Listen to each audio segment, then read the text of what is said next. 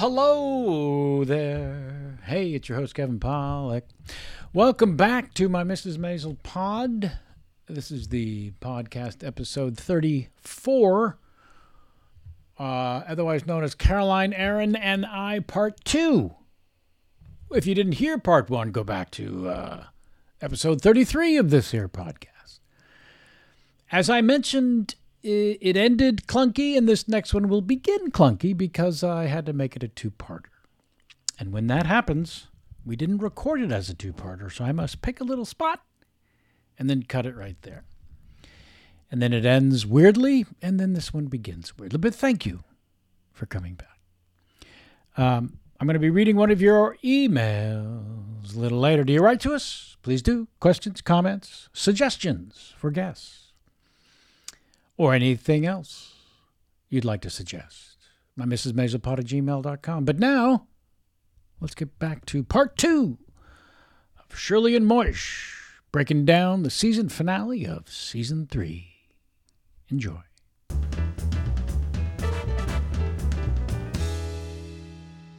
And then we're off to a set that we've not seen before. It is specially used for this moment. And it was a practical set. And it's a barbershop. And it's Reggie and the fellas getting haircuts. Susie's in the background, glued to the radio. We don't know why yet. Reggie and his friends / underlings are getting trimmed up. And he's paying. He makes it clear. Right. I just love this scene. I love when the show shines a light on a part of New York City's world that the Weissmans and Maisels aren't privy to on a daily basis. No, we would never intersect with them. Yeah. See a scene with all African-American men sitting in those rows. We don't know from this world. No, we don't know from this world at all. And the other thing is that about this episode in general was, like, that's an example. There must have been 20 men in there. Any other show, there would have been 4. Yeah. You know what I mean? It's right. Like, you could tell this was not only a place to get your hair cut, but a place that a community gathered. Yeah. You know, you could just feel it. This was their watering hole. Social club. You know, and they always made everything so lush. Yeah. So filled in. You know, so great. Yeah, so we find out Susie's listening to a prize fight on the radio, and Reggie wants to catch up, sit down, have a sit before the tour. He schools her on the life managing talent and actually says the words, "It's a strange job managing another person's career. You think you're so important, and then suddenly you're running around Utah looking for the kind of toothbrush Shy likes." Yeah. And they give Susie the reply, "Who the fuck listens to Shy in Utah?" But it's just a beautiful exchange. Sterling K. Brown is so exceptional. Everyone knows it. So exceptional. To step into our world and own every scene he's in with such emotion and such depth. Yeah. And also, it's his relationship to this job versus Susie's relationship, which the whole series will play out. You know, he's sort of saying it's thrilling and it's also kind of shitty. Yeah. Be, you know, somebody's shadow all the time. And Susie never, ever, ever felt that. Yeah. Never. We do get a genuine reason to be concerned for Susie at the end of this scene when the prize fight goes against her wager and Reggie's, who has to pay $10 and then talks his way out of having to pay for $10. Your future depends on your next decision, he says to the gentleman he bet with, who lets him off the hook. And then I also love when it's clear that Susie has lost money in this fight and a goodly amount of it. Reggie's instinct is to say, "How much did you lose? What do you need? Who can I call? Let me take care of this." It was so beautiful, so magnanimous, and wholly unnecessary. But it was it gave me the impression that he thought it was doable. Yeah, and I got sure. the impression that she bet the ranch and she didn't want to say. And it's not her ranch. And with That's, whom? Yeah. you Yeah. know, I got the impression from the way he was asking her is, look, no reason to sweat it. What do you need? You Yep. know? Yep. But I don't think I guess, and you would know about this too, Kev. I guess professional gamblers or people who gamble all the time don't bet more than they can afford to lose. Well, And they don't put it all on one horse. you don't, yeah, you definitely don't want to put it all on one horse. That's a sucker's bet. The rule is never bet more than you can afford to lose. However, you have to feel something. So you've got to come to the edge of what you can afford because you've got to feel something when you win or lose. And unfortunately, the psychology of gambling is that it's the weird devastation of losing when you've come to the edge that is more impactful and ultimately more intoxicating than the win. The win is more intoxicating in the moment. The haunting that follows the loss, is what ultimately stays in the bloodstream and makes addicts out of a fondness for the game of risk and the game of chance. Yeah, pretty crazy and wonderfully portrayed through Susie as this this other side of her. We didn't. That's right. They're trying to enlarge the universe within the world, right? That's right. That's right. Well, they're going deep, not wide in that moment. Nice. Do you know what I mean? Yes. And also it was so economical, Kevin. We don't know who she's on the phone with. We don't know why she's listening to TV. We don't know how much she put down, and we figured it all out. Yep. It's all in the words and the performance. Yeah. And sure enough, she goes back to her apartment in the very next scene. Jackie's there and she sits in a chair and she, as you said, cries. I know. And it is a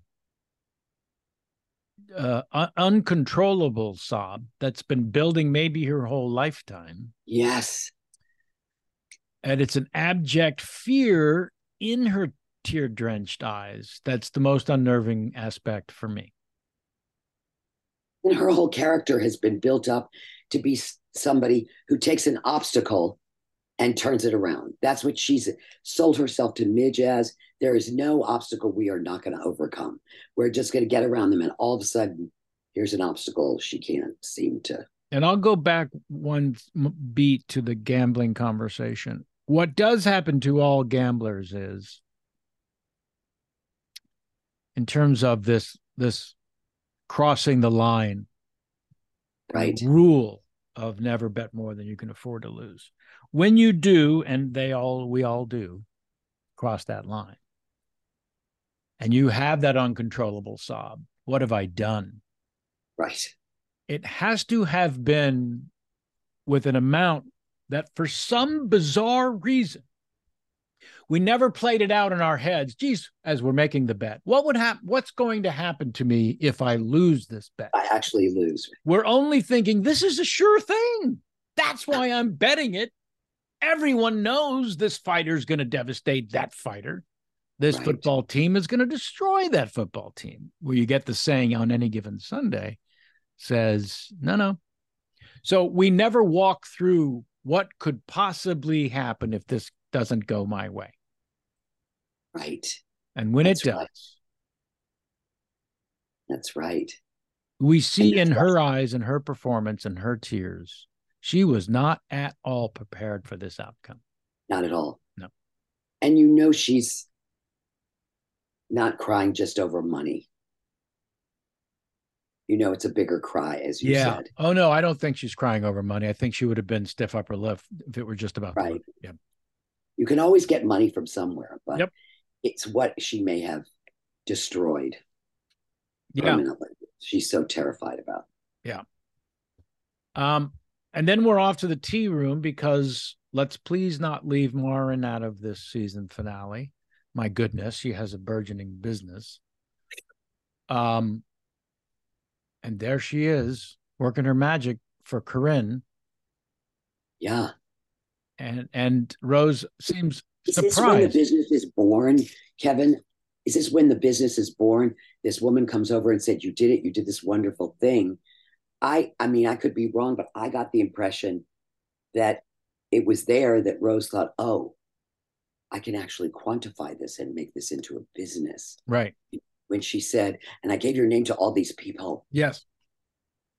All of a sudden it's like, oh, this isn't just me saying to a friend anymore. Right. You should meet so-and-so.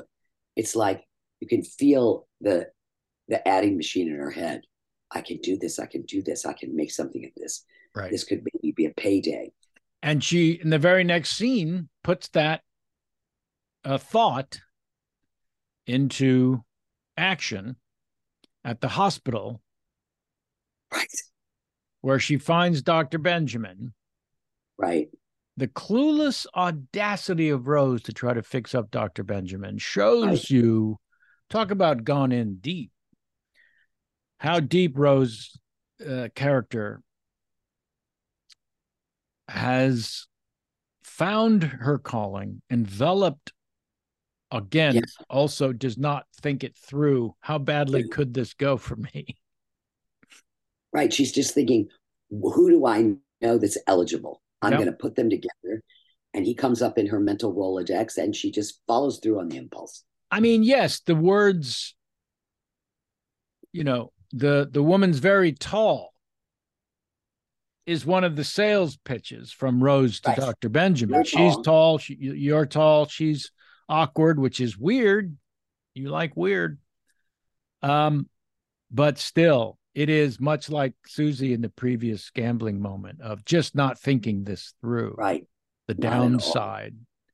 And as Dr. Benjamin points out, you shouldn't feel obligated to look after me. I'm going to be okay. Right. He thinks it's a gesture of kindness. Yeah. Right. Exactly. Oh, I didn't even think about that, but you're right. She goes all in. Yeah. She puts all her money on this horse and boy, it's not going to return. And the very next scene, we're out on the New York sidewalk as Abe strolls the avenue, dressed wonderfully, until a tomato strikes him and his damn terrific outfit. Right. Not just one tomato, but several. And he's thrilled. Yeah. Again, surprise. Yes. I don't know if you talked to Tony about shooting this. It was as unenjoyable as as you would imagine. I'm absolutely sure. Just the mess of it. Target. Yeah. Just imagine this is your job. Just stand there and be a target. And who knows how many tomatoes they went through. Yeah. Yes. And I was pressing him on, were some of the tomatoes more firm than others? I mean, was this a proper beaten? And I could tell it was just the mess of it. Yeah. That he was uncomfortable with. Yeah. And then for that to turn around into confirmation for him is so great because you don't think that's, again, the element of surprise. You think he's being attacked. He's going to be upset. It's messy, which is never his favorite. Yeah. This is a character of great order. He's a mathematician, and all of a sudden there's this disorder all around him. And the big surprise is he's thrilled. As we learn in the very next scene, when back in Shirley and Moishe's home, when he tells Rose, we were fighting. Well, it was more of a free-form grapple than an actual fisticuffs. But Moishe was wrong. His father should have opened the goat farm. The written word is going to change the world. Right. That's powerful stuff. And again, you're right. They're going deeper, not wider.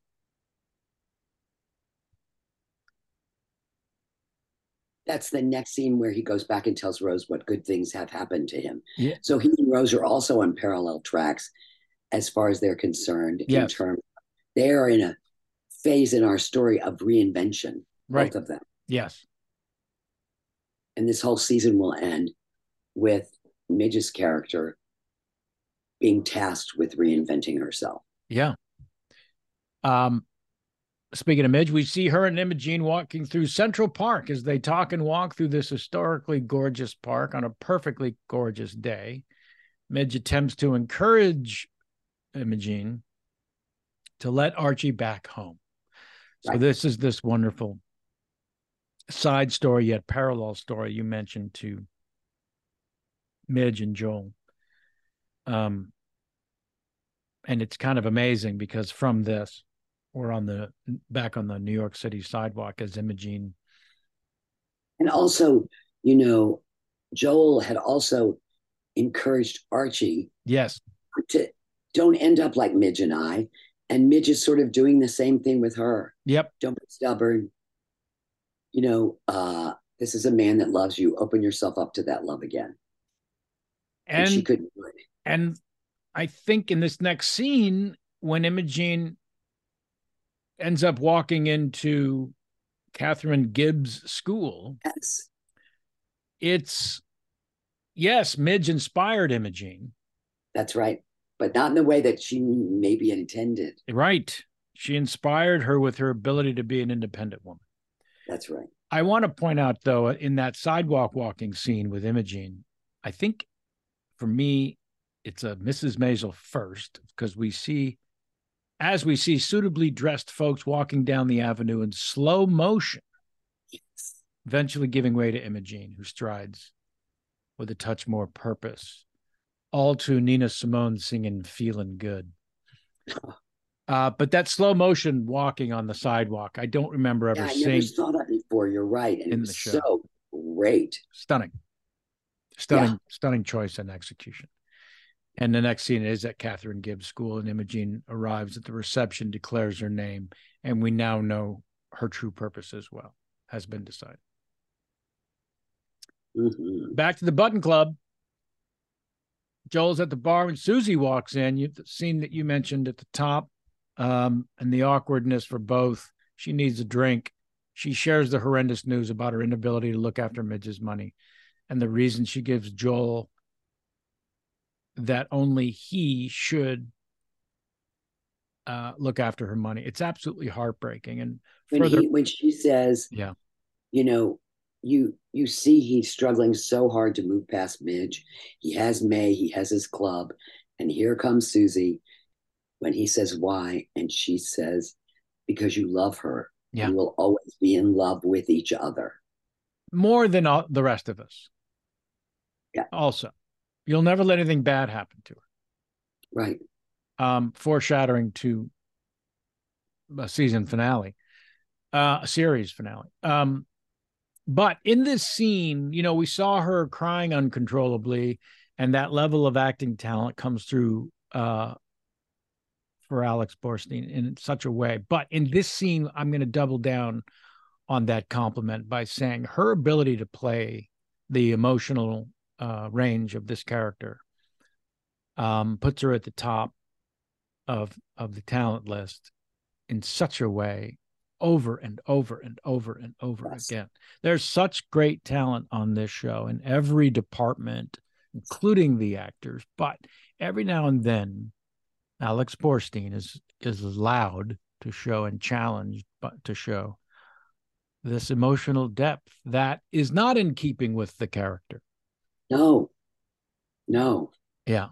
Not at all. It's, you know, we've come to know her as being impenetrable and tough as nails. And when she walks into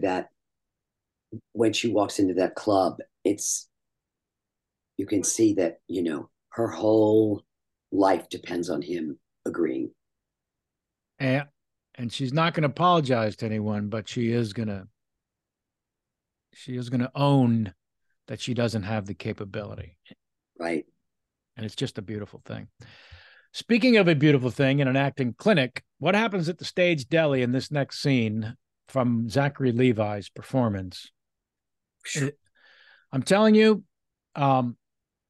his performance in this scene should be an acting clinic that is taught in universities around the planet. And the creating and delivery of those words that he has given should also be taught the world over. Yeah. And also, the thing that's also I remember about this scene is it starts off where you see that like all of us feel this as actors. You see, like one of those could happen anywhere today, anytime. The coffee shop where everybody's gathered around as part of a community, just having shop talk, really enjoying each other's company. You have that in common. You're all performers. And into that balloon that's really lifting off comes Benjamin. Yeah, and good point, because it also may be a first that we've seen Midge with her cronies of the stand-up comedy world. They've been sort of nuisances and competitors in previous episodes. But she's found her people. She's found her community. You feel it. Yeah. You feel that she has another family to belong to. And they're sort of celebrating her going on tour, I think. I think that was, one of the...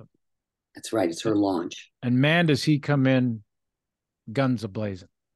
Right. He's coming in hot. So blindsided. But I had Zach Levi on the podcast, and we talked about a lot of things, and I threatened to bring him back to talk about this scene, and I must, because it's just extraordinary. I mean, it's written so beautifully as a monologue. And also it does, again, it buries the exposition, but it's all in there because we don't see Midge break up with him. Right. Now we find out how that all went down. Yep. You know, when you find out he got a Dear John letter, she broke an engagement that way. Yep. You know, and we don't really know that until now. And then the fact that Amy ends the scene with that line, "You should have seen the ring." It was really great. Yeah. And Midge saying, "I bet it was." Yeah. Yeah. It's a monologue I think actors should look at if they need to audition for something and they've been told to bring a monologue. It's that fucking good. And it has that much range and that much power and that much sadness and that much. Yeah. And he's not going to make himself open to her ever again. Or anyone. Yeah. He comes in very guarded, like, please stay out of my way and my life. Yeah, he gets to say the words "you broke my heart," words we've heard and seen said so many times throughout the history of the performing arts. And man, oh man, does he make it seem original. So good. Yeah. So good.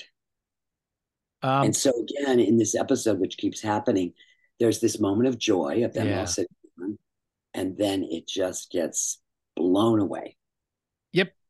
Blown out of the water. And where do we think Midge is going to take to next after this? Well, I guess it's logical, but I was surprised she storms her mother's house. I was very surprised by that. I didn't know. Back at Moishe and Shirley's home, and Midge comes in hot. Rose is on the phone.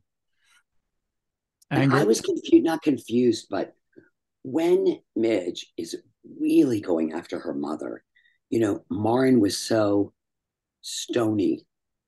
Like for the first time, usually, if anybody says anything to her, she becomes like a nervous wreck, this character of Rose. If she does anything wrong, if she, if anything is out of place, all of that kind of stuff, from her appearance down to the way the table is set for the rabbi. And all of a sudden her daughter comes in and is just ripping her a new one. And she's very still.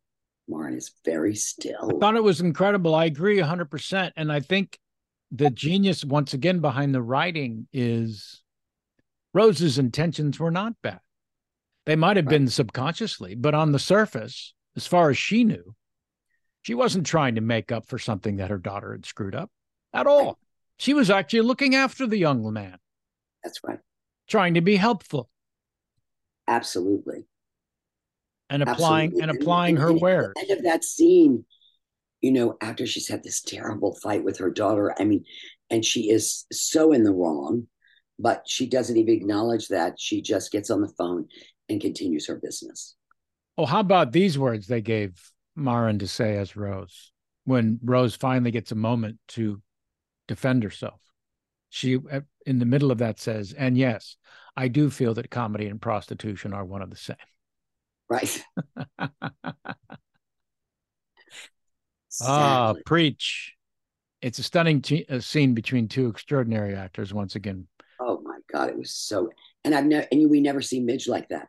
I don't think in any other scene where she also is out of control. She's so angry. And even her face, I was like looking at Rachel's face changed during that scene. Yeah. And again, she was not the dolled up, kind of celestial being that we're used to seeing. No. And again, all made possible by one of a kind world class writing. Mm-hmm. But back to the brilliance of Amy Sherman Palladino as a director in this next scene. It's Catherine Gibbs' school, but it's Imogene and so many others as a stunning shot and piece of directing. As we establish, Imogene is now a great student of typing. As her apparent theme song. As far as the eye can see, yeah, sitting at typewriters, yep, trying to improve their typing skills. It tells you. And these are the women who are going to have agency over themselves at that particular period of time. Yeah, these are the ones who crawled out of their domestic obligations in some way, and it just goes on. It was so beautiful, that shot. Yeah, it was beautiful. I could not get over it.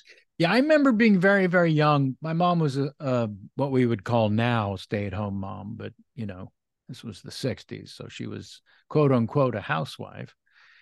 Went to typing school and ended up having a job, the same sort of thing, with small children, and became restless and said, I need a little independence here. Yeah. And it was a very impactful moment. Yes. In her life. And the fact that this is the outcome of we pay off Rachel's advice to her. And how did she take her advice?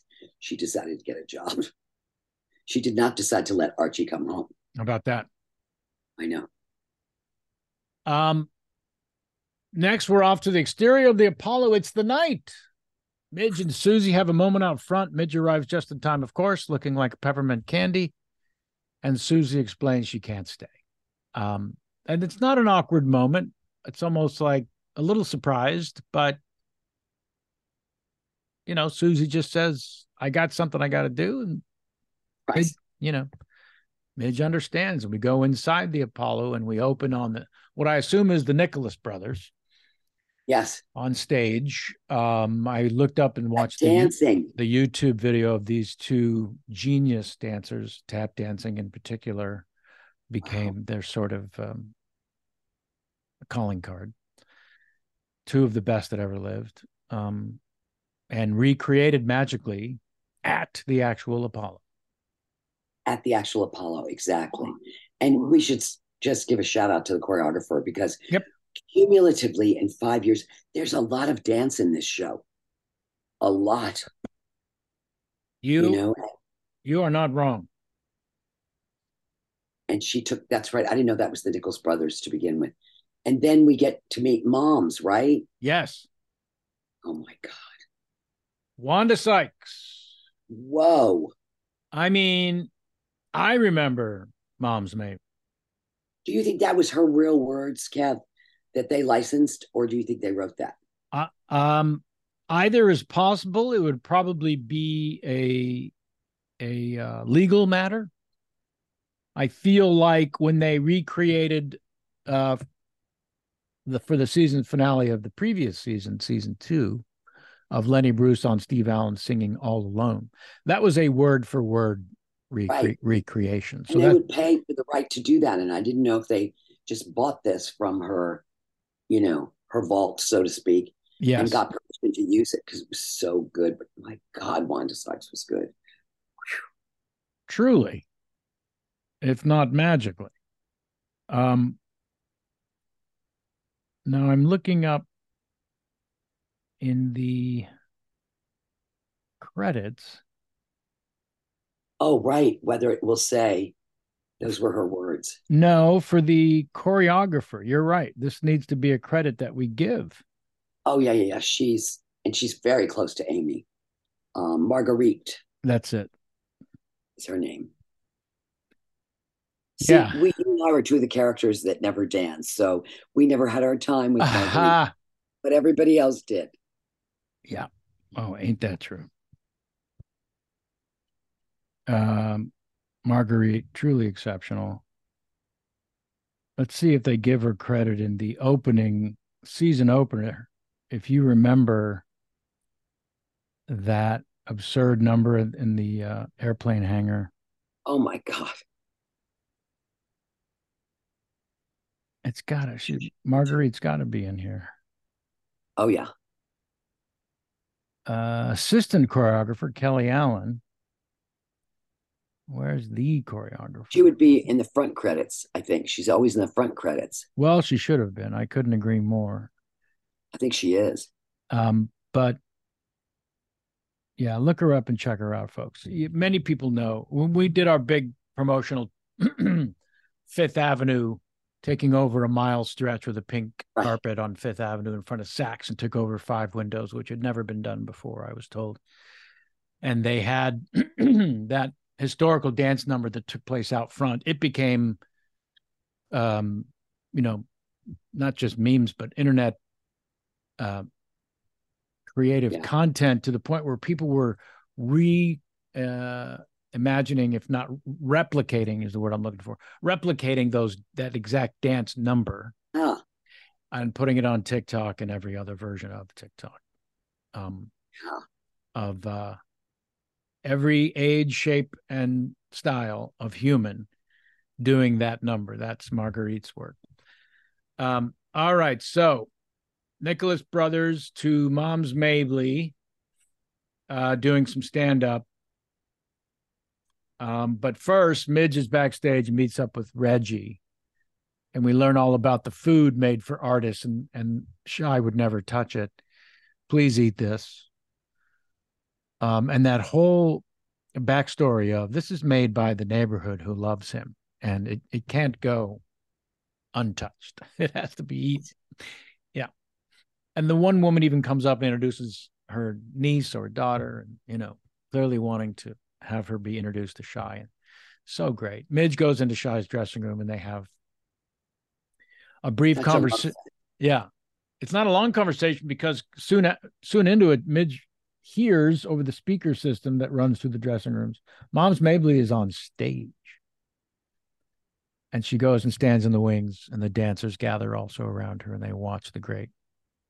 And man, oh man, does she demand and command that room like nobody else. Amy never shot the audience in that particular moment, which I found interesting. It stays on Moms. And usually when you see scenes like that, even when it's real, you'll see the performer and then they'll flip so you can see people reacting to the performer. And I was so glad she never left her. Yeah. I wanted every second with her. Yeah, that's becoming more and more of a thing in shooting comedy specials. You establish you stay with the talent. Yeah, you establish the crowd before and during the artist's entrance and taking the stage. And then once the artist goes into their act, you stay on them from 7 different camera angles, but you stay on the artist. Yeah. Right. Wow, I loved that. Reggie, well, first Moms Mabley comes off stage, and it's an awkward moment between her and Midge when they meet, which I just love. Right. Long-standing thing between performers. There used to be a gag, because you, as a comedian doing a comedy club where it's just one after another, right, you'd be standing backstage, or in baseball terms, in the on-deck circle, waiting for your on next. And as the performer in front of you came off stage, if they killed, right, they had a moment with you where they passed by you. And the really good souled performers would say, they're a great crowd, have fun. And the other 90% would say, follow that motherfucker. Oh. Or a version of that. Yep. And then it becomes, you could even drill down between comedians, a fun, playful moment in that, when the one coming off stage and the crowd is going crazy. Right. And the one waiting to go on next, get into that toe-to-toe moment. And the one who had just come off stage will say something funny to lighten the moment. Right. Or playful. The one I would do is, I would, Usually the comedian waiting would say, you know, great job, great set. So as they're doing that, I'm staring at the middle of their forehead. And then I look back into their eyes and I say, you're going to have a lot of fun. I look back to their forehead and then I say, oh shit, let me get a towel. Hold on. As if something's gone wrong. Yeah, it's a playful little exchange that happens all over the world. Right. And so this is not a playful exchange. And Moms wants her manager or whoever's looking after her to go easy on Midge, and says, paraphrasing, it's going to be tough enough for that white girl. You don't you don't need to pile on. But Midge is shaken by it and lets Reggie know. And this is such a powerful moment when Reggie, the way he looked after Susie, looks after Midge in a loving way. Absolutely. And gives her historically worst advice she'll ever receive. Yeah. Which he explains later. He made an assumption. Right. That she didn't know about. Yeah. She knew about. But he gives her great advice. As a performer, I will tell you that in that setting, you do wonder, what the hell am I doing here? And when someone who knows the setting better than you says, here's what you need to do, you are so grateful for that advice. And she takes it to heart beautifully. And once again, Amy and team write the most beautiful monologue. Oh. And Midge's monologue. She destroys, she kills in an authentic way. Absolutely. And the opening line being, first, we don't know what's going to happen. You know, again, a pretty long pause for this show before she starts talking. To allow the drama to build and allow the audience to get restless. It's so important for this dead air moment. Yeah. And then she opens with, do you think you've just seen a ghost? Which is so hilarious. Yeah. And Rachel was so brilliant in that scene because unlike other things that we've seen her do as a comedian where it's a set, it's something that's polished and practiced. We know this is off the cuff. She just found out about this. Yeah. It's from her very first performance in the pilot. It's what she does best. That's right. She's an instinctual performer who can read a room and take the stage and talk about her life. Or what's happening in the moment. And in the middle of this incredible performance, we cut away to the exterior of Susie and Tessa's childhood home. Oh, right. It's so great.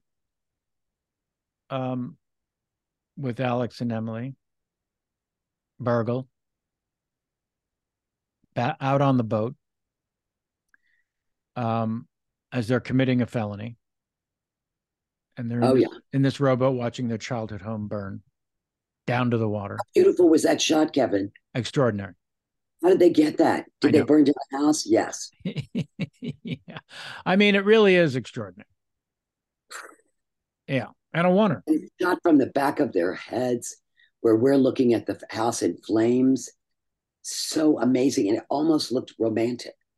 Yeah. And then the dialogue and the way they said it, it was almost like a love song when Alex said to her, "Thank you for committing a felony with me." Yes. You know what I mean? So beautiful. So funny. So great. And then back for the rest of Midge's monologue and her introduction of Shy. And his number is crazy great. We'll talk about choreography. The dancer, Rajane Patterson, is the dancer kicking it higher than all the others on stage before Shy begins singing. I wanted to give a shout out to that dancer. She was so exceptional. And forgive me, Rajane, if I'm pronouncing your name incorrectly. Rajane Patterson. Yeah, it's beautifully choreographed and directed and shot. McConkey doing his thing, of course, and lit so exceptionally well. David Mellon and Leroy, where you feel like you're watching somebody, you know, who's a star. Yep. This, you know, he's a concert singer, right? What would you call Shy Baldwin? Is he a concert singer? Because he's not a cabaret singer. Oh, no, it's concerts. Yeah, he's Johnny Mathis. He's absolutely Johnny Mathis. Yeah. And the way his body moves and the way, oh, I mean, it was so sensational. One of a kind voice. Oh, yeah. And worldwide popularity.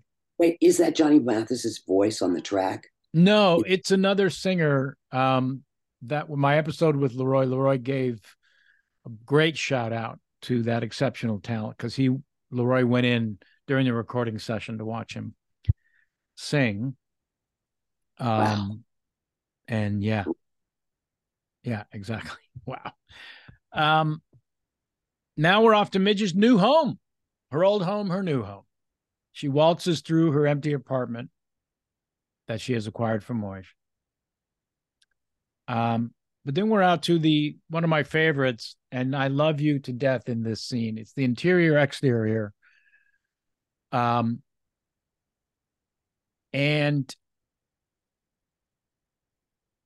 it's I'm trying to remember. This was shot before they took our home onto a soundstage because of COVID. Right. This was shot, right? It was. We were outside. Yeah. Real place. Yeah. And you're out in the middle of the street. And I can't imagine what the neighbors thought because they would gather on the edges of our production perimeter. Right. Yes. And you're out there screaming to beat the band. Do you remember much from that day? Anything you could? Oh, yeah. I remember that, again, this was all chaos. Yeah. That was so incredibly organized. Yeah. I mean, talk about choreography. People coming down the stairs, you being on the lawn, me coming in, me going out, her going out, the kids walking in and out. It was, and Amy was determined to get it a certain way. Yep. It was never going to have a cut in it. Never. No.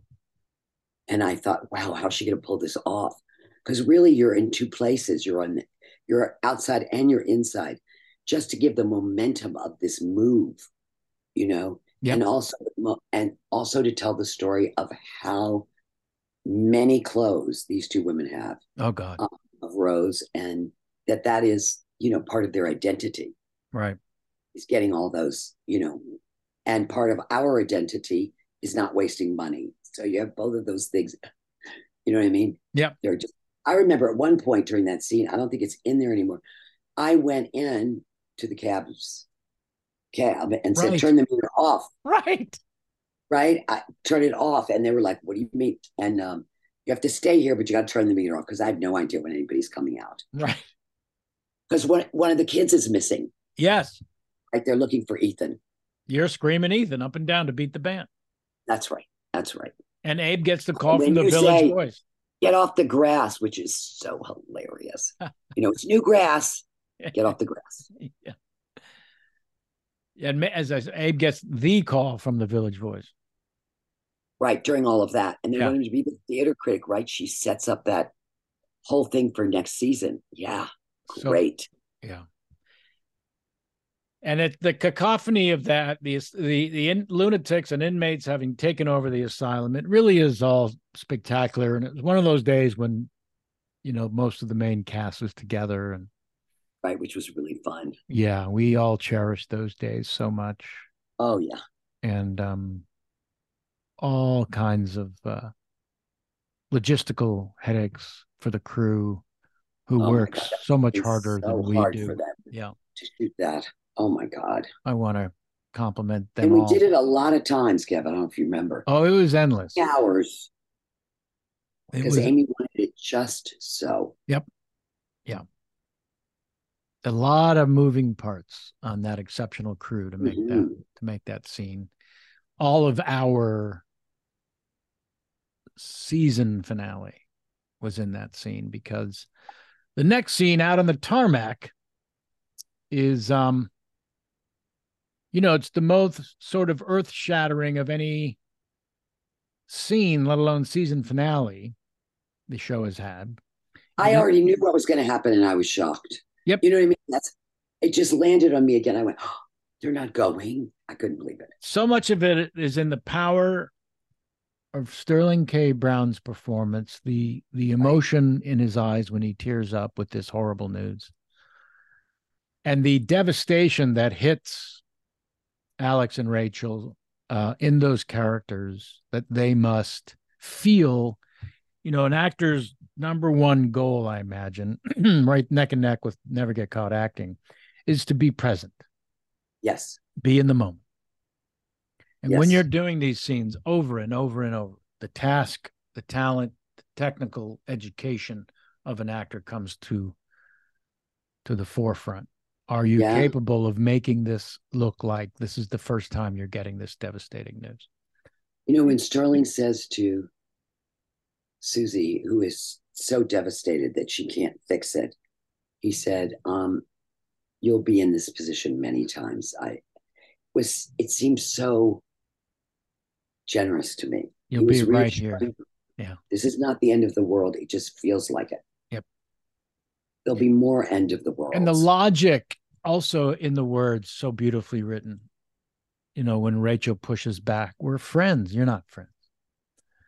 Right. Let me talk to him. No, can't let you do that. But you told me what to say. Yes, I did. Tell him that. No, I won't.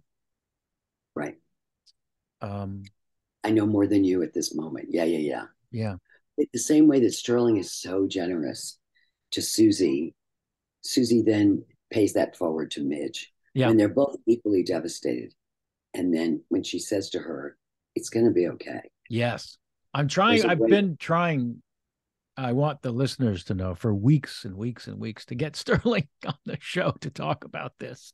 And I will succeed at this one way or another. I have his cell, his email. I can't seem to connect. So, but I do remember hearing, I don't know if you remember hearing or heard at the time, that the weather did not cooperate and they had to reschedule the tarmac shoot. Oh, no, I didn't. Yeah. And he was shooting This Is Us. Oh. And it was not easy to reschedule that. Yeah. So we'll drill down on the details of that at a later episode.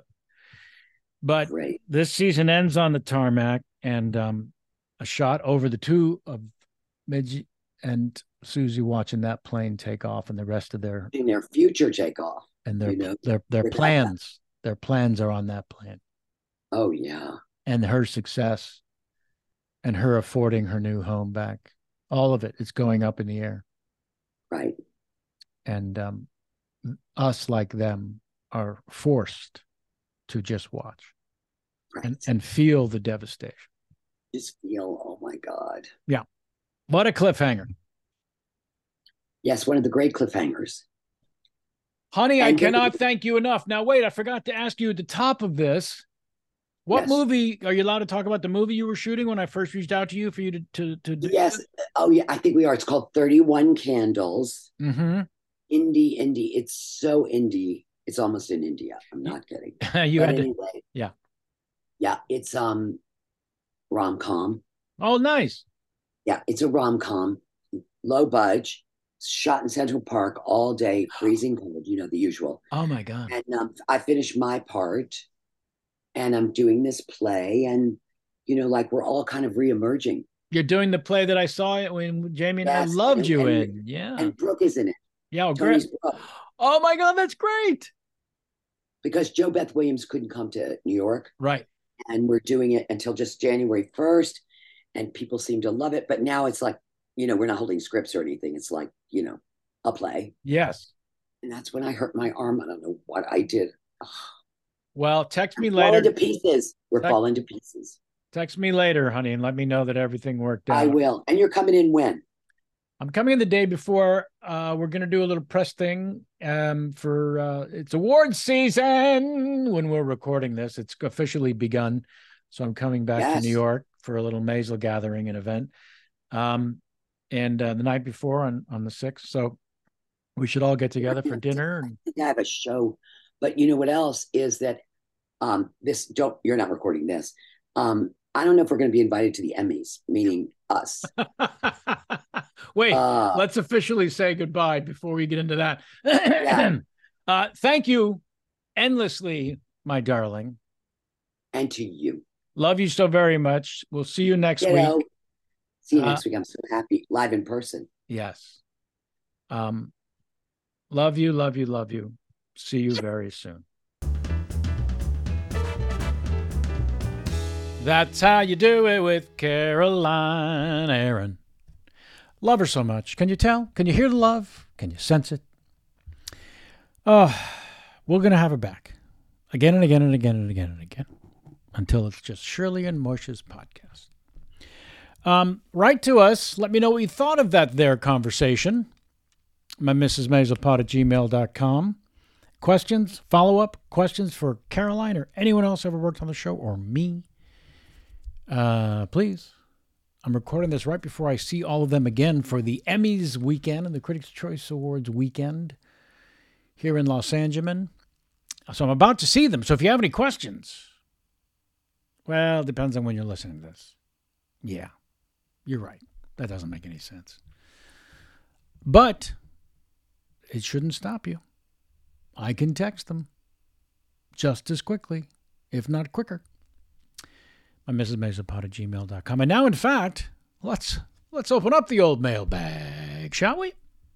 All right.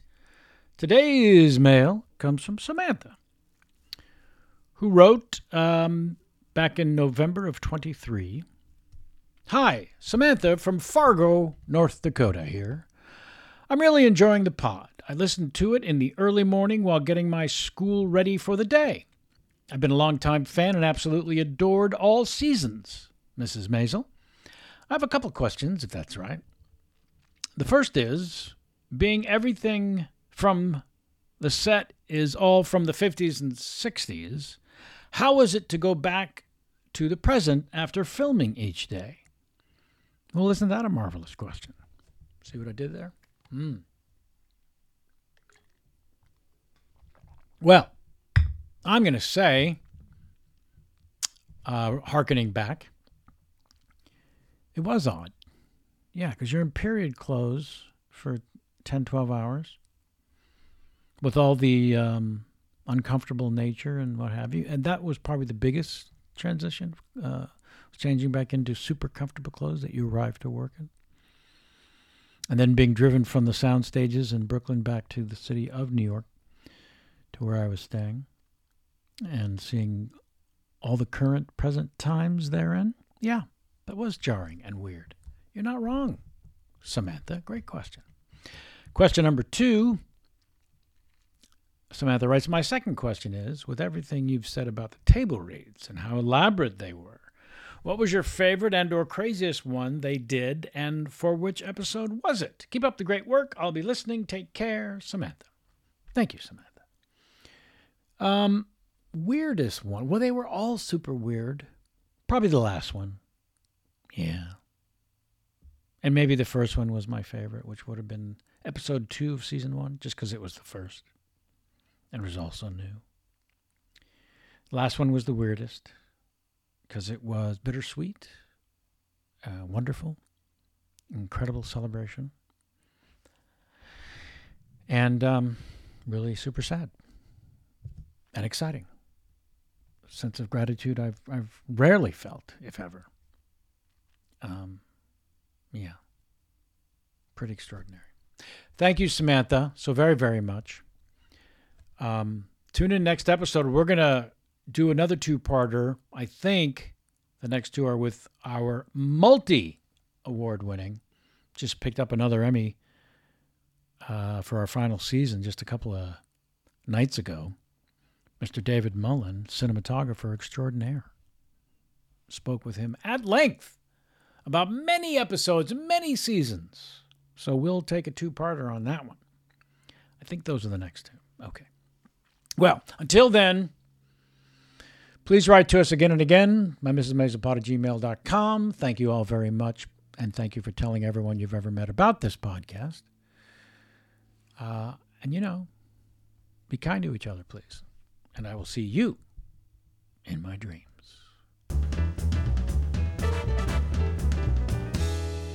Okay, closing credits time. My Mrs. Maisel Pod was created by me, your host, Kevin Pollak, research writer, producer, Jamie Fox, and our engineer, recording, post-production, producer genius is Ken Plume. My Mrs. Maisel Pod is brought to you by the fine folks at Q Code.